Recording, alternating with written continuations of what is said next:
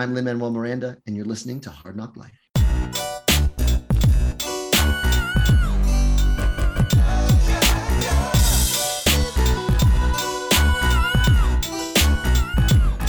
Well, it's the NOC in full color. You see me? The Hard Knock Life. Comics, movies, and TV. Yeah. Welcome to Hard Knock Life. I'm Keith Chow.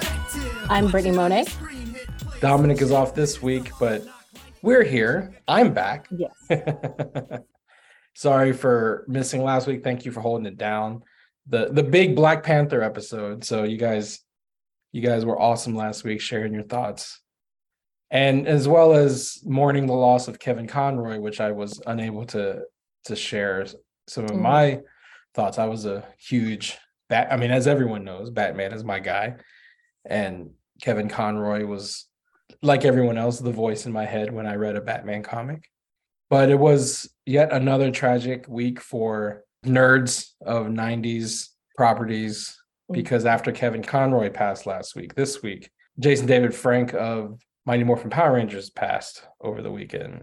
And I, full disclosure, was not very much into Power Rangers. It's definitely a pop culture blind spot for me. But I think you were a big fan. Oh, yeah. Yeah.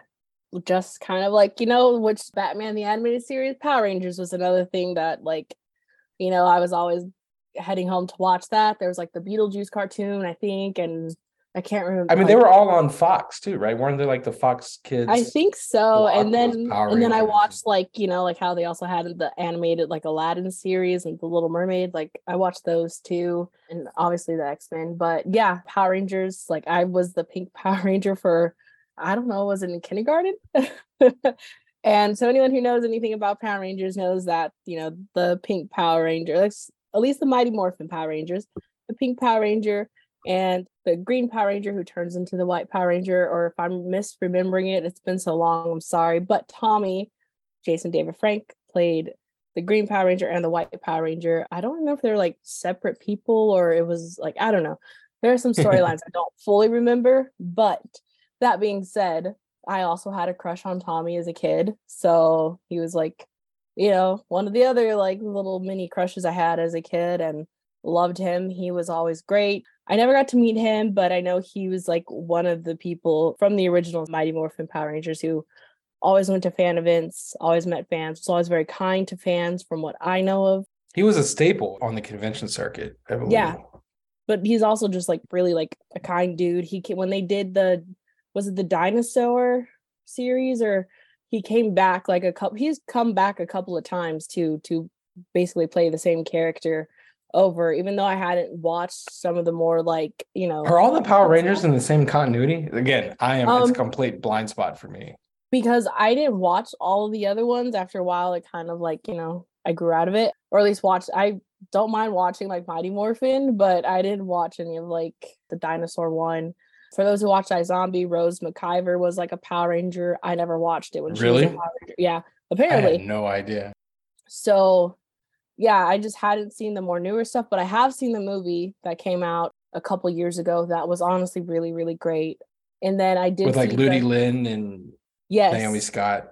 Yeah, it's honestly a really great film that deserved a sequel. And I did see like the one that, I don't know if you've seen it, but Katie Sackhoff is in it and she plays Kimberly. It was wow, there's a lot of the only tangential connection I have to Power Rangers is that our good friend of the knock, Yoshi Sudarso, was one of I forget which version of Power Rangers, but he was a Power Ranger. He's actually getting his own action figure later this year. And his brother Peter was also a Power Ranger. So I know that. Other than that, I have no knowledge. And I know, of course, it was actually a Japanese show from the 70s that kind of got repurposed to be like a 90s American kids like staple. Yeah. But other than that, I have no, like the storylines, the continuity. It's definitely a pop culture blind spot for me. I think you would really like the film that Katie Sackhoff is in, as if you can find it. And it's different people obviously playing the Power Rangers, but it's supposed to be the Mighty Morphin set of Power Rangers, but they are older and they all have like issues and stuff because they were essentially child soldiers when you really like look at the storyline. So that one's really good, and it's probably honestly like one of my favorite like Power Ranger things. But the movie Mighty Morphin with the Ivan Ooze, who's kind of like a weird purple, like Freddy the one that came out like a long time ago, not the reboot. So the actual movie Mighty Morphin, that movie is great, and I will watch that movie every time I catch it on TV. And my mom's like, I don't know how many times you've seen this movie. Like, is JDF in that? Yes, he's in that. So they also have someone else as the Yellow Power Ranger, because originally it was her name Tina in the original series. She was played by the Asian American actress who passed away. Yes, yeah, and then she got replaced by a Black actress. So the Black actress was in the movie, because I don't remember if it already happened on the show, or they did the movie sometime after. But that movie is honestly really great. But yeah, he always seemed like a really nice guy. I always, he was always one of my favorites. So it's sad. I was just surprised, and I didn't follow up too much on his own personal life over like the last few years. He took his own life. It wasn't a natural cause. Yeah. Yeah. So I had no idea any of that was going on, or wouldn't even. I know a lot of fans didn't either, but like I wasn't even following to like, so. Yeah. Maybe it's probably better that I hadn't been, because I feel like if I had continued to follow him and really like watch his career, I probably would just be even more devastated. Well, I mean, it's definitely 2 weeks in a row, 90s kids, two people icons. Who like, yeah, like like if you grew up, if you were a kid in the 90s, right? Like this is like it's your childhood, right? It is my childhood. It's very sad. Like I said, Kevin Conroy was always my favorite Batman over even the live action versions. And Tommy was always one of my favorite Power Rangers. So it's just like, it's very crushing. Well, I hope the rule of 3 doesn't apply here. Because, actually, I mean, Aaron Carter passed. Yeah. And Aaron Carter was also someone who... a 90s kid. Yeah. Icon. So, yeah, rule of 3 is... And Aaron was actually closer to my age and all of that stuff. So I actually have a poster of him. So yeah, that's the thing about aging too, right? Like, I mean, of course, Aaron Carter was very young. Jason David Frank was very young, and I believe Kevin Conroy had cancer. Is that what he passed from? So but at the same time, when the icons of your youth leave you, it's always hard to. And one thing I don't think you guys mentioned last week when you were talking about Kevin Conroy that I just wanted to throw a quick plug in is that he wrote a story in the most recent DC Pride anthology about like it was an autobiographical story about Kevin Conroy, because he came out recently and he wrote a story called Finding Batman, which was an autobiographical story about how basically getting the job as Batman allowed him to kind of like live his authentic self. And up until that point, and one thing a lot of folks don't realize is that back in the 80s and 90s, it was difficult if you were a gay man to be out and get work. So if you get a chance, I would check out the DC Pride anthology. It's a great, anthology overall, but definitely check out Finding Batman for Kevin Conroy's story. Yeah. So, I mean, yeah, definitely it's been that on top of Wakanda Forever, like it's just so much grief. And then, the main topic of this week's episode is Andor episode 11. And I feel like that episode was also not trying to laugh, grief. But like, no, I mean, look, there's a reason they named the droid B2 Emo, because I swear to God, this is the first time in Star Wars a droid made me cry. Yeah, I was sad too, and I was just like, and he was just like, I just want to wait until she gets home, and I was just like, oh no, yeah, just so much stuff in the feels this last few weeks. Like, gosh, I don't know. Yeah, I know. Like, what is the universe telling us? Yeah, but so let's take it back to episode 11. I mean, this is the penultimate episode. There's only one left. Yeah. And next week's is the finale. And interestingly, one bit of news that came out over the week was Disney is actually releasing the first 3 episodes, like that first story arc of Andor, to the masses, right? It's not just going to be on Disney Plus. They'll have Hulu, Freeform, and ABC, I believe. Like they're going to show that first little mini Andor movie like for free for everyone on Thanksgiving. So that's that's the day after the finale. So like I guess the hope is they'll release the finale. Everyone who's been watching is going to be God, oh my God, this show is so great, which like you and I and Dominic have been saying for weeks now. But after the finale, I guess the idea is trying to build some of the hype, because one unfortunate thing about Andor is that other than like the three of us and a select few other people, it's not the most popular Star Wars thing. I follow, like, I would say I follow the right people in the Star Wars fandom for exactly. on my timeline, because everyone that I follow loves Andor. Even people who maybe weren't huge on like Book of Boba Fett or even Mandalorian. I know some people might be shocked. Yes, there are people who are not fond of those two shows. They really love Andor. So I think that, yes, Andor just happens to be some of the best stuff Star Wars has done. And I know that there's a set of people who don't like it because they don't feel like they're being catered to, or there's not enough like pew pew and, you know, hey, there was some pew pew this week though. Yes, but I feel like it's not in the way that they yeah, of course, right. You know what I mean? We'll talk about some of the, like, it kind of, it's not as divisive as Last Jedi was, but it's like it reminds me of Last Jedi because of like the kinds of themes that they're doing and trying to open up the Star Wars universe to these other kinds of storytelling. Yeah. You know, which I think, to your point, some folks just kind of recoil because it's like, well, Star Wars is supposed to be X, Y, and Z, but we're going to give you like H, B, and J. Like, we're not even going to give you like letters on the alphabet in order, right? We're going to try to like really mess with you. And yeah, I get why some people wouldn't jive to that, but yeah, because to me it feels like, not that it's the same show in terms of like genre, but I feel like the way the approach to it feels like Breaking Bad to me. Like, yeah, well, we've been saying, right? Level of storytelling, you know what I mean? This kind of like adult prestige TV. Yes. It's like Dominic had a great line a couple weeks ago. It's as if AMC did a Star Wars show. Yeah. Exactly. You know, Breaking Bad, The Walking Dead, Mad Men. It's very much in that kind of like, I mean, the quality of the writing, of the acting, no shade to everyone else who's done Star Wars, but it's just on another level, right? It is like, you know, the production value, the writing, the scripts, everything is just on another level. So let's get into a little bit about the plot. So I mentioned B2 Emo. The main thing that happens in this episode is Marva has passed. Yes. And, you know, she was ill the previous episodes.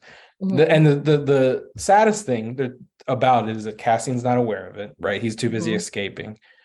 And B2 Emo is really like, I guess droids are kind of like pets for people in Star Wars, but it does like remind you of like the loyal dog who waits by his, you know, owner's side after the owner's passed away. You know what I mean? And I forget the name of the friend. I like the character, but he's the worker who's friends with Andor. I forget his name. Same. He's Barrasso or something. Yes, he was really good in this episode too. And just, I don't know, seeing where everyone is at too, just where what's her name? Dorothy from the one she's not Dorothy on this show, but she played Dorothy on the other show. Oh my God, what's her name? The one that is kind of hinted at maybe being Andor's ex. Oh, Bix. Bix, that's her name. I couldn't think of it. You're right. Let's start that over again. What are you trying to say? I was gonna say just like where her character started, just like going from really kind of like happy, and then like just the descent of like what. Well, and then the torture of like let's listen to little children die is it would screw you up too. just everything it was just like, it felt like everything was just extra heavy this episode, despite like, you know, the funny moments where Andor and the other guy got like caught in that weird like gooey stuff. Well, and at least look, people complain there are no aliens in Andor. We got two really like wild looking aliens, right? Like aliens you've never seen in Star Wars before. What I loved about the B2 Emo scene though is that the first time you're introduced to him in this episode is what is really cool, really well done, because I don't think they've ever done this in Star Wars. You get to see from his perspective.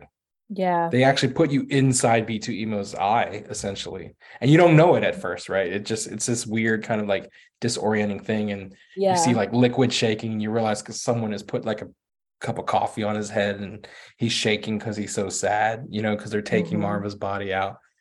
And then, later in the episode, when we mentioned earlier, Barrasso, he's the only one that's kind of like empathetic to B2 Emo, right? Because like I said, someone else put a coffee on his head, it's like, come on, this little guy's mourning, and you're just treating him like an appliance, which again is very very Star Wars, because there are people in Star Wars who just treat droids like crap. And then, right.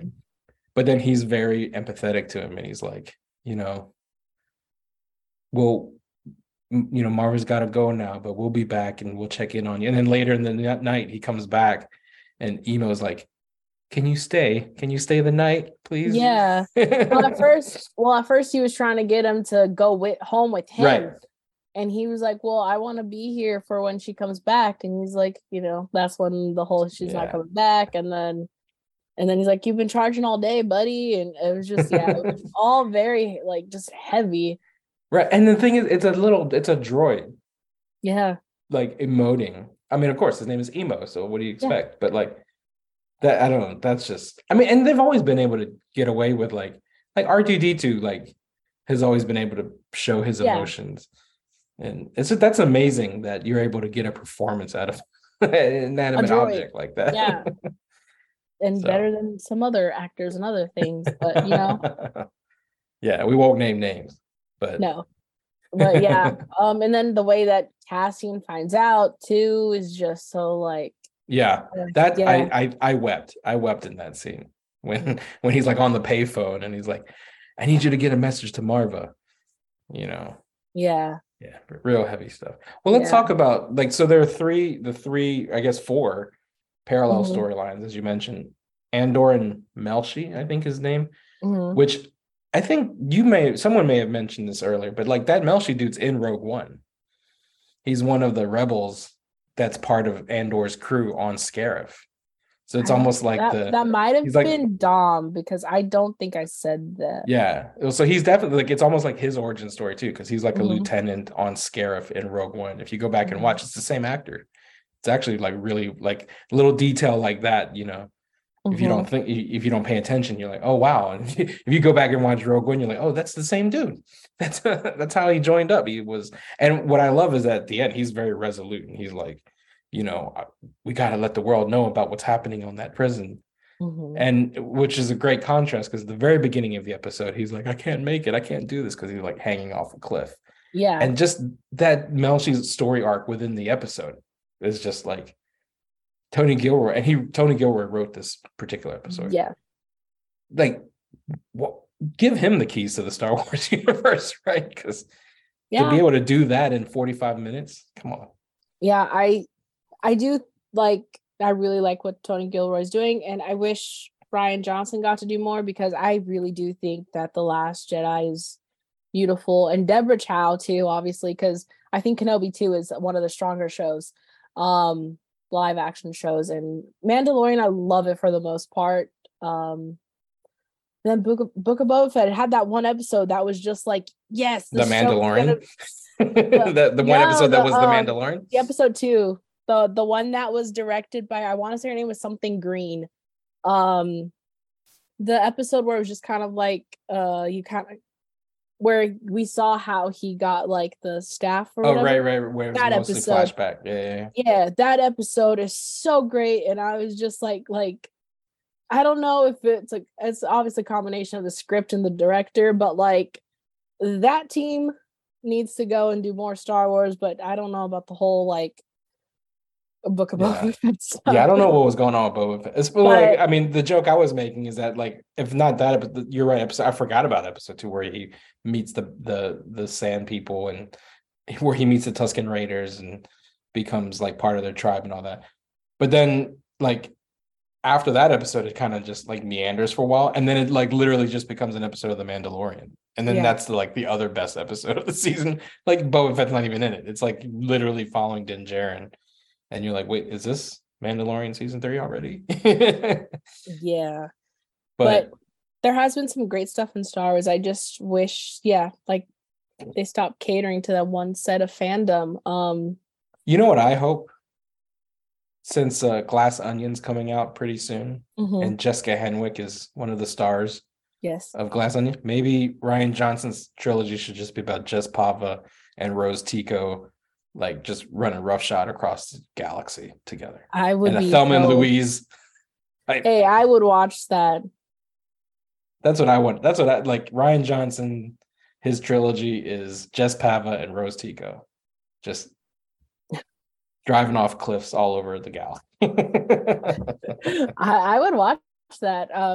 Yeah, I really do though. Like we said, Andor is definitely up there for some of the best that Star Wars has done. And then what's the one guy? Is his name Creel? No, that doesn't sound right. The like a former officer guy, he living with his mama. I always forget his name. Oh yes, Cyril. Okay. Cyril something. Cyril, yeah. He stole her credit card. He's off to go, and Well, it's all like coming to a head. Like everyone's going to be showing up on Ferrix in the finale because Andor's coming back to the funeral is the big like set piece apparently, right? That's where all of the chess pieces are moving. And so like there are a couple storylines that are happening. There's of course Andor and Melshi escaped. They got out of the prison. We don't know what happened to Andy Serkis. I think like you guys are speculating. The tragedy of that episode is that he's the one who leads them out, and then he gets to the edge and is like, I can't swim. And then we probably won't ever return. You know, it's just that's the kind of like again, that's the kind of great storytelling though. It's like the tragic story of Kilo. I like how we're all messing up everyone's name. It doesn't matter. Kino Loy. and so, but they got out, as you mentioned, they get caught by these two alien fishermen, and you think they're going to like eat them or something, but they're like, "We hate the Empire too. Where do you need to go? We'll help you." And they help them escape. The other storyline that's very tense is about Mon Mothma. Like what I didn't realize going into the series is that all the Mon Mothma stuff would be about like her home life. Yeah. You know, like you would think it's a lot of like political intrigue, and it is, but like most of it is just like her kind of her rebelling against her customs and traditions, because what we didn't realize until this episode, I think, is that like the tension between her and her daughter is more that her daughter is she's almost like super religious and very like for the, you know, traditions. Like they had that weird chanting in the room and everything. And then the tragedy of her like kind of arranging her daughter's marriage. Yeah. What makes it even more tragic, I think her daughter would be like happy about it. Yeah. Like, you know what I mean? Well, on like, you know, the whole like, what was the saying? Like she thinks it's all good, or that's what things should be. Then I don't know. She might not like having an actual arranged marriage, but yeah, I mean, right, but it's like that kind of, you know, because like the chanting's like we're safe in the braid and everything cannot like just destroy our bonds and we must follow our traditions. You know what I mean? Like the weird kind of chanting. And I think, but what's interesting is that you know you kind of know that like they don't get along, and her mom is doing her best for her daughter, and her daughter's kind of like a little shit most of the series. But then you realize the big tension is because like Mon Mothma doesn't believe in their traditions. But like it was a little scene a couple weeks ago where she's like, I don't drink the worm drink, even though that's a Chandrillan delicacy.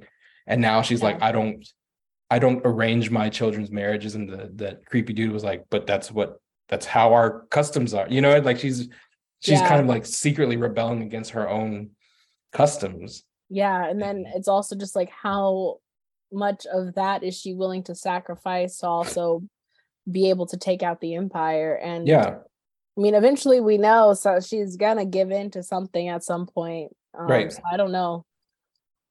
Yeah, because she has to become Mon Mothma that we see first in Rogue One and then eventually in Return of the Jedi.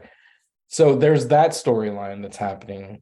Of course, there's Luthen's storyline where he's finally comes clean to Saw Gerrera, which I was actually happy to see Forrest Whitaker back, because I thought we were just going to get one and done. And he's about to go in and do what Luthen wanted last week and help that Krieger dude. And then Luthen tells him, well, actually, he's walking into a trap, and I actually don't want you to help him. And so I was just like, make up your mind.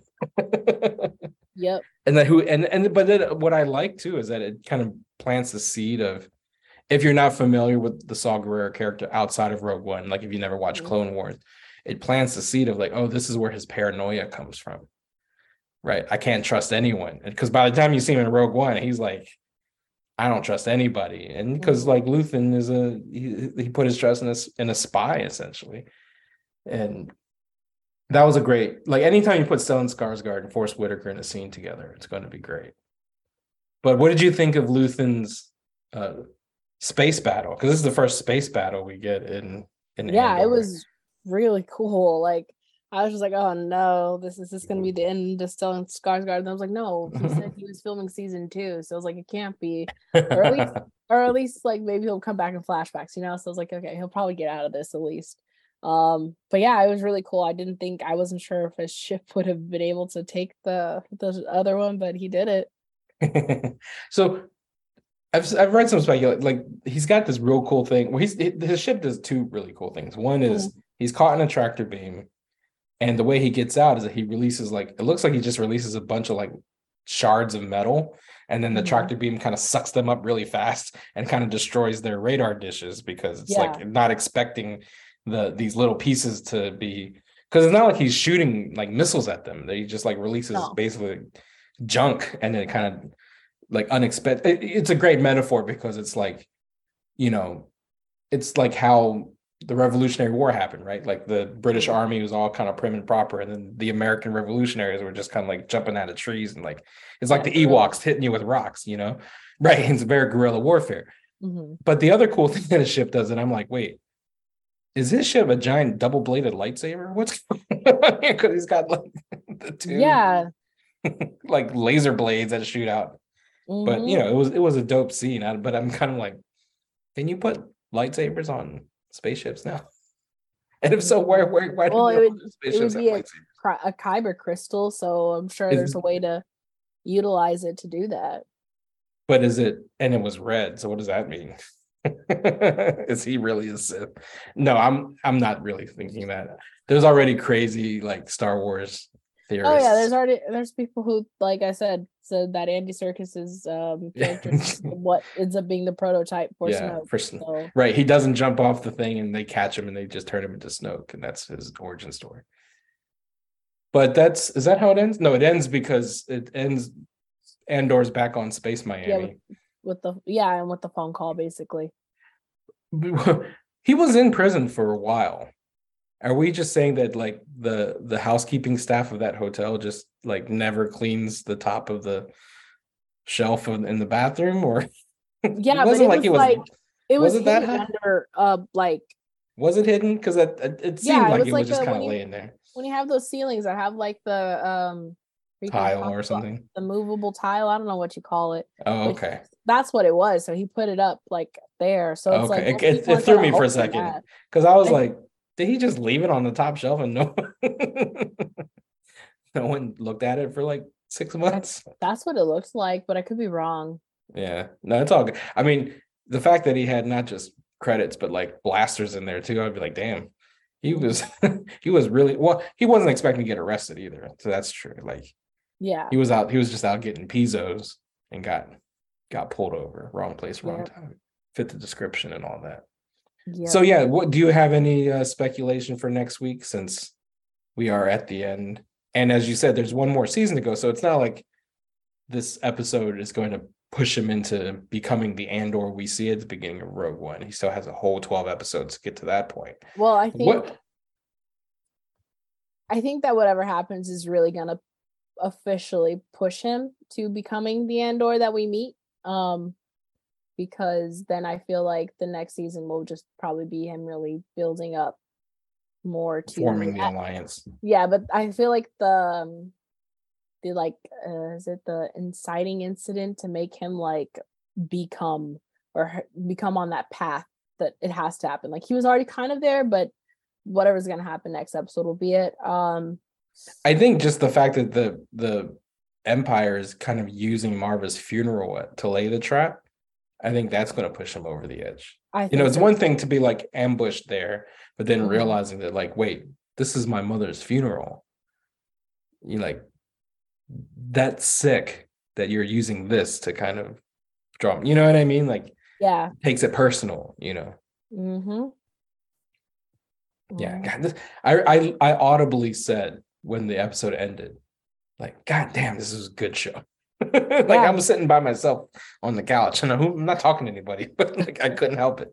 And I'd cried earlier when Emo was sad, so it was just like, this is such a good show. It's a shame it's over. I know, pretty much.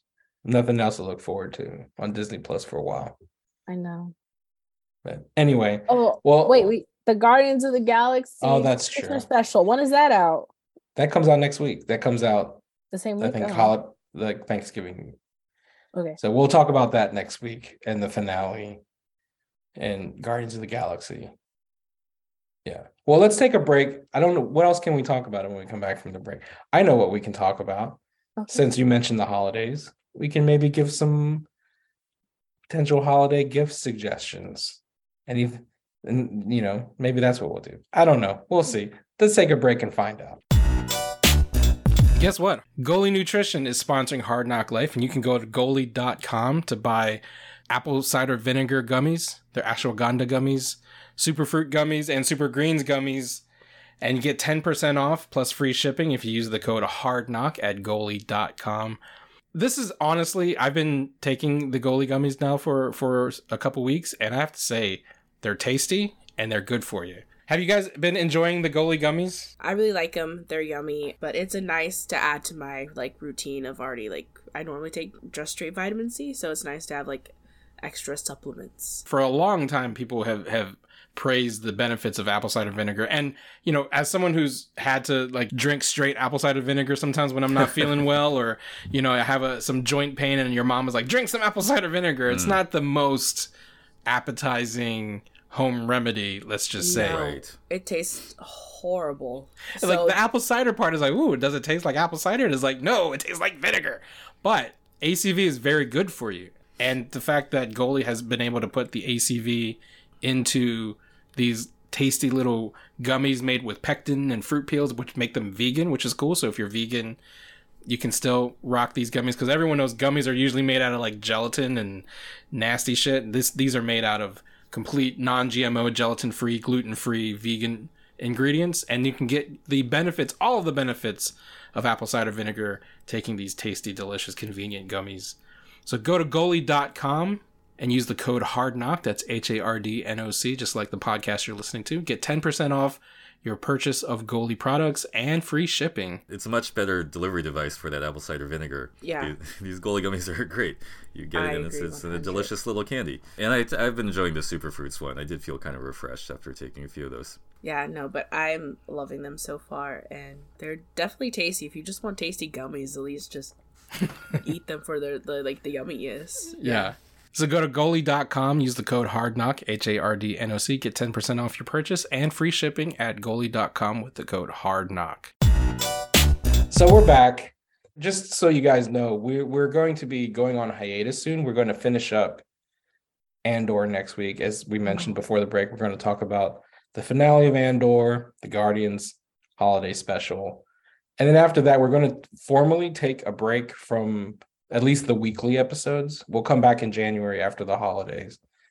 But there may be a one-off here and there between now and January, but we're going to just try to enjoy our families and our friends during the holidays as stuff starts kind of waning anyway when it comes to the nerd stuff that we were talking about, and we'll gear back up in January. But in light of not being around as much in the next couple months, I thought we could give some suggestions for some cool things that are coming out potentially that you may want to get for your loved ones or that favorite nerd in your life. So, Brittany, is there anything that you have your eye on that you think would make an awesome kind of nerdy NOC kind of gift that you would want to give the folks in your circle? Well, I would say more for me, what I would want. Or that. Yeah, you can always reach out. I'm sure she can put a P.O. box in the on social media. I would really like any of the phase 2 books for the High Republic that are out now, which I haven't bought any yet because, as everyone knows, I have my high pile of books to get through. But that would make a perfect gift for me is the phase 2 High Republic books. And I actually really wanted the Dooku book, I think that might be an audio drama instead. I don't know, but that would be really cool too. And there's some really, really cool like Loungefly, if you know that brand. They have some really cool like different purses and backpacks going on, and they have it for all your nerdy things. So, just from a girly perspective, that's like good too. Or men can use backpack and purses. Yeah, sure. But yeah, there's always like makeup brands that do their nerdy collaborations too, if you're looking for other gifts. I know there's a MAC and a Wakanda Forever limited makeup series too, so that could always make a great gift for someone. Yeah, well, we'll put, at least for the High Republic books, we'll put Amazon affiliate links, so you can not only buy those books for Brittany or someone in your own circle, but you can also support the Nerds of Color by shopping at the Amazon affiliate links that we're going to put in the description below. I'll just plug a couple of Blu-rays that are coming out this week. The Criterion Collection, if you're not familiar, it's this like boutique-y home video collective, and they typically, get director approved scans of classic films, and usually like art house films. But this week, a whole bunch of like really awesome movies are coming out on Criterion for the first time. One, Criterion and Disney have teamed up for the first time, and they're putting out a WALL-E Blu-ray 4K DVD coming out this week. They're also putting out a Malcolm X Blu-ray 4K with, Spike Lee approved transfer. It's going to be like the best that movie's ever looked on home video, with a bunch of extra special features. And of course, the other thing that I want to plug is the Infernal Affairs trilogy, which is the original Hong Kong movie starring Tony Leung from Shang-Chi. If you're familiar, if you've never seen a Tony Leung movie, watch Infernal Affairs. It's the Hong Kong movie that The Departed was based on. The entire trilogy is available on Blu-ray from the Criterion Collection. So those three things all come out this week. So if you're like a fan, your wallet just took a hit this week. If you ordered all of that, if you haven't ordered yet, you can. Again, I'm gonna put the affiliate links down in the description. But those all three come out this week, and they make great gifts. So if you're into Pixar, like again, this is historic because Pixar and Disney have never collaborated with the Criterion Collections, and WALL-E being the first one. Martin Scorsese actually runs Criterion, and he's obviously made some comments about certain things that Disney does. So yeah, but I would say that Criterion is really good to support if you can, because you can't guarantee that these streaming services are going to be around forever. So having physical media is just as important. Shout out to physical media for sure. So, because again, you never know what can happen with we want to say that everything is safe digitally, but you can't guarantee that in streaming. So if there's certain things that are really your favorite, get the physical media of it. And Criterion helps with that, especially with stuff that is harder to find. So Criterion is really good. Yeah, absolutely. And as you know, like in a post HBO Max Warner Brothers Discovery world where they can just go, oh no, that thing you were waiting to stream, it's not there anymore. Better go find the Blu-rays, because exactly it's not guaranteed to be there. So yeah, so check out, like I said, check that out in the description below. Help out the Nerds Color while you're at it, because if you buy these gifts for your friends using the link, we'll get a portion of the proceeds, and you're helping us out as well as you're buying awesome gifts for your loved ones. So with that, Brittany, anything else nerd popping for you this week? Yes. So if anyone's been following my Twitter, and I'm also on Hive now, I started watching Guillermo del Toro's Cabinet of Curiosities. Yeah.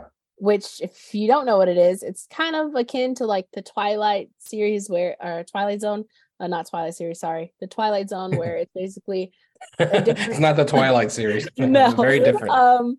Though there may be actually the episode that I just watched, which is called I think Witch House or something, is directed by Catherine Hardwicke, who of the Twilight series. So there you go. There is a connection. Which is the best Twilight movie. Is the first one is the best one, but it's really cool. Each episode has different cast, has different director, or sometimes different writers, or they're based off of different like short stories and different things, and it's really cool. Rupert Grint was also in the episode that Catherine directed. If those who used to like Harry Potter or still like it but are very against everything that JK stands for, Rupert is in it. It was really a fun episode. And the one before that was because I tweeted, if you saw my tweet, that it said crazy, like seeing Ben Barnes and Crispin Glover in the same thing. They were really good in their show episode. So I would highly recommend at least watching it for that episode because it was just so good. Oh my God, it was great. And I just love Ben Barnes.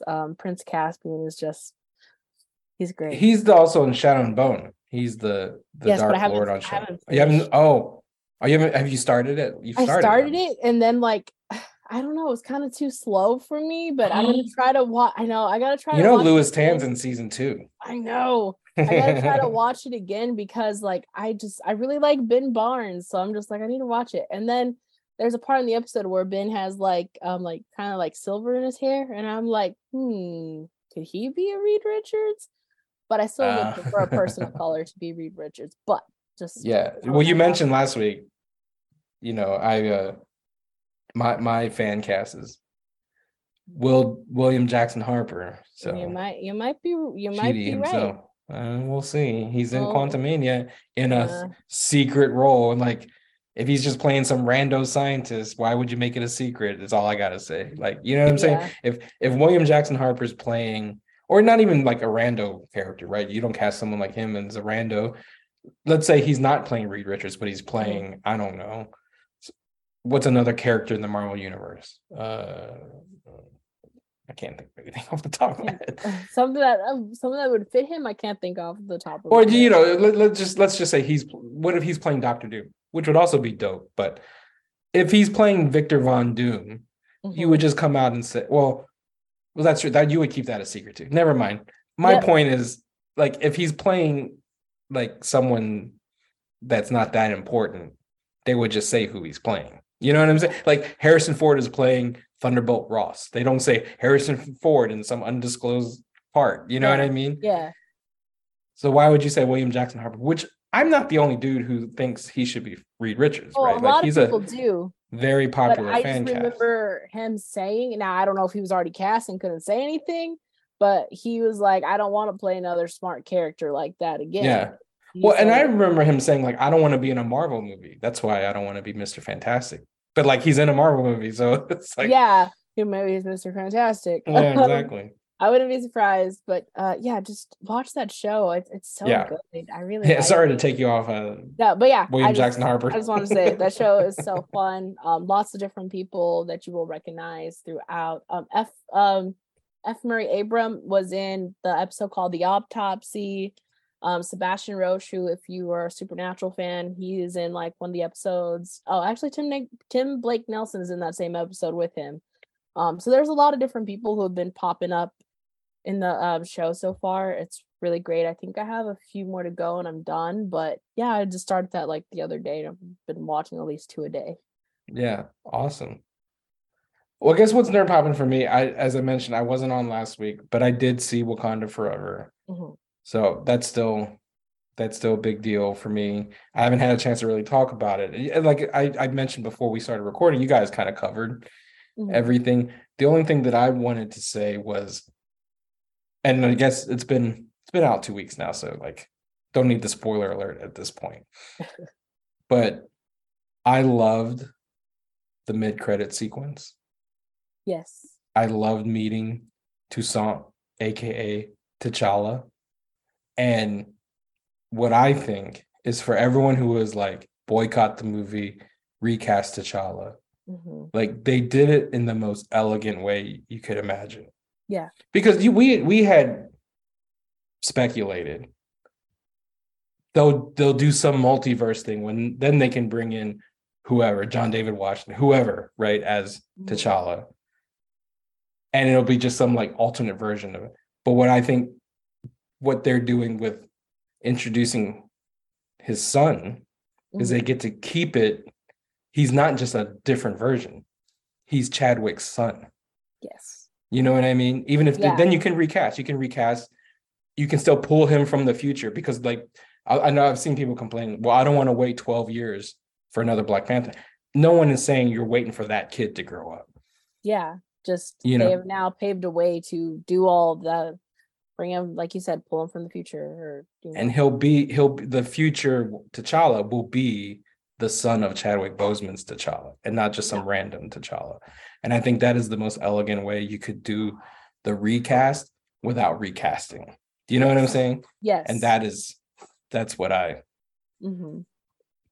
really appreciated about that. So yeah, I mean, I you guys covered everything. Like Tenoch Huerta's Namor is, I hope he has a bright future in the MCU because, and not just in the MCU, outside as well. Well, yeah, Tenoch Huerta, of course, I think he's the breakout star in the film. But I'm just saying, like, we need more Namor in the MCU. Yes, the only worry I have is that unless they bring in an Indigenous or a Latinx director, I can't see the other directors in the MCU pool being able to pull off Talokan the way Ryan Coogler and his team was able to. And I think also and then we have to be aware that there is colorism and, anti-Blackness and whatnot within the Latinx community. So it would also be someone who is aware of that because he's talked about it on stuff where like, well, that's that's the thing, right? Tenoch Huerta is like saying people like me don't get to be leads in Mexico, much less in this global phenomenon like Marvel. Yeah, that's what I mean. Like, yeah, to have Namor be more prominent in the MCU would require the MCU, Marvel Studios, Kevin Feige to bring in Indigenous and Latinx, particularly Latinx people. Yes, to helm a Namor, because like I guess what I'm saying, I want a Namor movie. I think we just need a whole ass movie about Talokan, and lastly, I'll say like they just released a poster of Letitia in the Black Panther costume. I don't understand why they even had to like keep that a secret to begin with. Like it was just unnecessary speculation about maybe it's Okoye, maybe it's Lupita, maybe it's Ramonda. Like, just say it was going to be Shuri. Like, I don't know why that was supposed to be such a mystery. And one last, sorry, I know I said I had one thing to say about, but clearly I've missed being on last week. I wanted to talk about the Midnight Angels. If there was one critique I had about the movie is I thought they wasted the Midnight Angels because in the comics, Aneka and Io are the angels. And it's touched on very briefly in the movie that they're a couple. But they're very much a couple in the comics, and they're the Midnight Angels to get. Okoye didn't need to be the other Midnight Angel. Like I was kind of like, why is Okoye and Aneka the angel? Why not just let it be Aya and Aneka? But whatever. They needed to give Denai something to do. But I just thought that was such a waste that they could have saved that for another movie, maybe. Because Michaela Cole doesn't really do anything in the movie. And she's so great, which is like. It's unfortunate because she's so great and then but when she's there she's great, which is nice. But yeah, she should have had more to do, but it also depends on how much also what exactly did Ryan write and what exactly did they film, and then what exactly did Kevin Feige was like, we're not going to let this pass, or even Disney could have been like, we're not going to let this pass, so who knows what happened. But and I'm not trying to start like a release Ryan cut or whatever. Release the Coogler cut. I'm not trying to start that. I'm just saying like, we don't know what gets missed from it or, But I still overall like.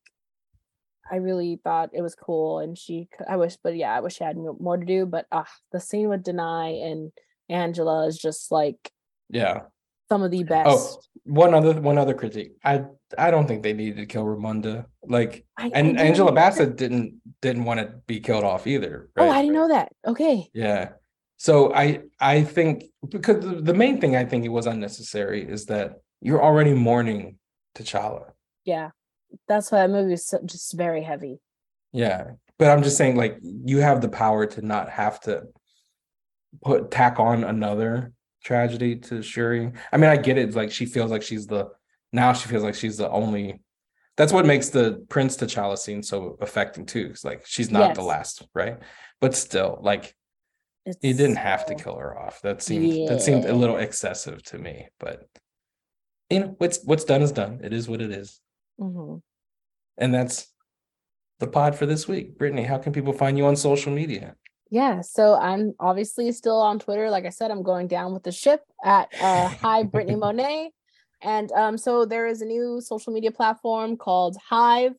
So it looks like a little like bee, if you see it. And it's literally kind of like Twitter and Tumblr and Instagram had a baby.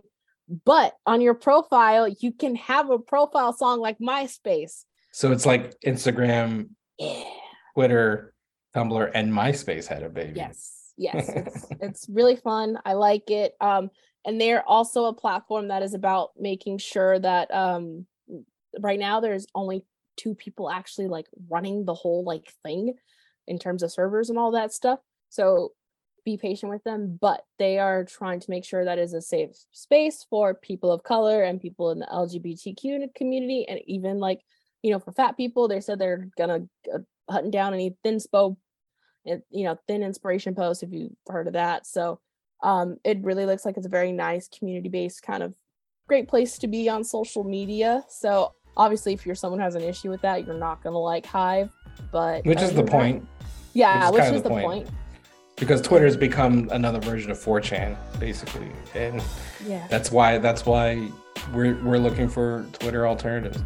You can follow me on Twitter at @TheRealChow for now, _real_chow, and @RealKeithChow. Instagram, follow Nerds of Color at the Nerds of Color. Everywhere, including Hive. Apparently, there's a Nerds of Color Hive account, so we have that. We even have a Mastodon, but I don't think that's going to stick around. I'm not going over there. And it's confusing. Yeah. That's but what Instagram, like... YouTube, basically just type the Nerds of Color in any social media platform and we'll probably be there.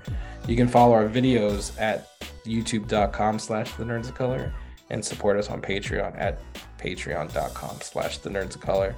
Go to hardknockmedia.com to find us and all the podcasts in the network and give us a rating and a review if you do. That's it for this week. Until next time. Mighty Morphin. There you go. R.I.P. JDF.